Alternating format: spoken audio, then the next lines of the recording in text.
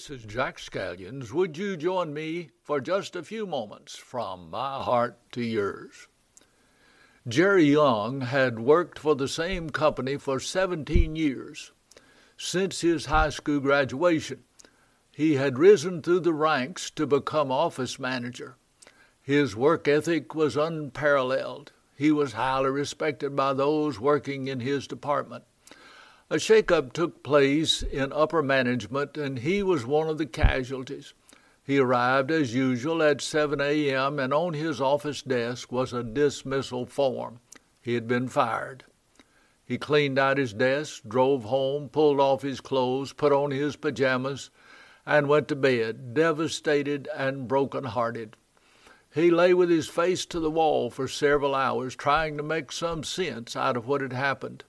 Disgusted with himself, he dressed, drove to his church, and began to vacuum the auditorium. Then the thought came to him, if my church needs to be cleaned, other churches did also. He went to the local print shop that day and had business cards printed, Jerry's Church Care Service. He spent the rest of that week visiting every church he could find in Memphis. By the end of that year, Jerry's Church Care Service was imprinted on the side of a fleet of vans, and his business was thriving. Jerry Young was knocked down, but he refused to stay down. As a pastor, a large portion of my ministry has been to people in crisis. Financial reversals, major medical issues, fractured homes, accidents, and tragedies that strike, spinning lives out of control. I would love to tell you today that every case had turned out perfectly, with each having a happy ending, but that's just not so. What I can tell you is that the strongest, most intellectual are not always the people who win, but those who don't give up and refuse defeat as an option. I have found I can is a lot better than IQ any day of the week. My life verse is Philippians chapter 4 and verse number 13. I can do all things through Christ who strengtheneth me. I've met a trainload of quitters. Quitting is easy. My mind goes back to a boyhood storybook that featured a little train that faced a long mountain climb. As the smoke rolled from his little smokestack, he exclaimed, "I think I can, I think I can, I think I can." After reaching the top and heading down the mountain, his words were, "I thought I could, I thought I could, I thought I could." When our children were growing up, we had several rules in place to teach honesty and character and tenacity. One such rule was that if a task was accepted or assigned, it was to be completed regardless of time or trial. My desire was to imprint strong character that refused to quit when the going got tough. This became a reality in our son's life when, as a 9-year-old, he decided he wanted to play football. We explained the rule to him and also alerted him to the fact that he was embarking on a contact sport with a high probability of bruises along the way.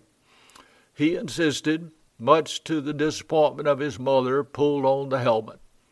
He found himself as a 9-year-old with team members 9 through 12 years of age, the smallest player on the team. Nevertheless, the rule applied and stuck for the season, and he stuck it out, though there were times he looked like a chihuahua in a group of Great Danes.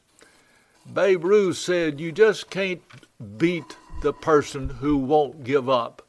The story is told that Andrew Jackson's boyhood friends just couldn't understand how he became a famous general and then President of the United States. They knew of others who had greater talent but never succeeded. One of Jackson's friends, a boy named Jim Brown, lived right down the road from him. Jim was not only smarter, but he could throw Andrew 3 times out of 4 in their wrestling matches. But they couldn't believe. Just look at him now. They were forced to admit that even as a boy, Andrew Jackson would never admit he was beat. His buddies said, "You can throw him, but he'll never stay throwed." That determination was the difference and served him for many years. Be prepared. Life will knock you off your feet again and again. Pick yourself up. Go for it one more time. Don't just lay in the dust. I can do all things through Christ who strengthens me is true in every sphere of life, from work to play to business to marriage. As a pastor, it was music to my ears to hear someone say, I can do that, when a task needed doing, and equally wearisome to me to hear the phrase, I can't, coming from the lips of a capable yet reluctant individual. Every successful home is built on Christ and the thought, with Him we can make this work. Married couples that declare that they have never had a disagreement scare me. My dad and mom were married for 71 years before death parted them. Many a time I recall a situation, a difference of opinion, and that's putting it mildly. My dad would pull on his cap and head to the barn to defuse the situation. Hard times will come in every marriage, yet the vows at the altar are not pointless suggestions. Till death do us part is a phrase not too difficult to understand. After President McKinley's assassination, Teddy Roosevelt took the reins of one of the most turbulent periods in American history. April 23, 1910, during those difficult times, Teddy Roosevelt delivered his speech, The Man in the Arena. It is not the critic that counts, nor the man who points out how the strong man stumbles, or whether the doer of deeds could have done them better. The credit belongs to the man who is actually in the arena, whose face is marred by dust and sweat and blood, who strives valiantly, who errs, who comes short again and again, because there's no effort without error and shortcomings, but actually strives to do the deed, who spends himself in a worthy cause, who at best knows in the end the triumph of high achievement, and who at the worst, if he fails, at least fails while daring greatly, so that his place shall never be with those cold and timid souls who neither know victory nor defeat.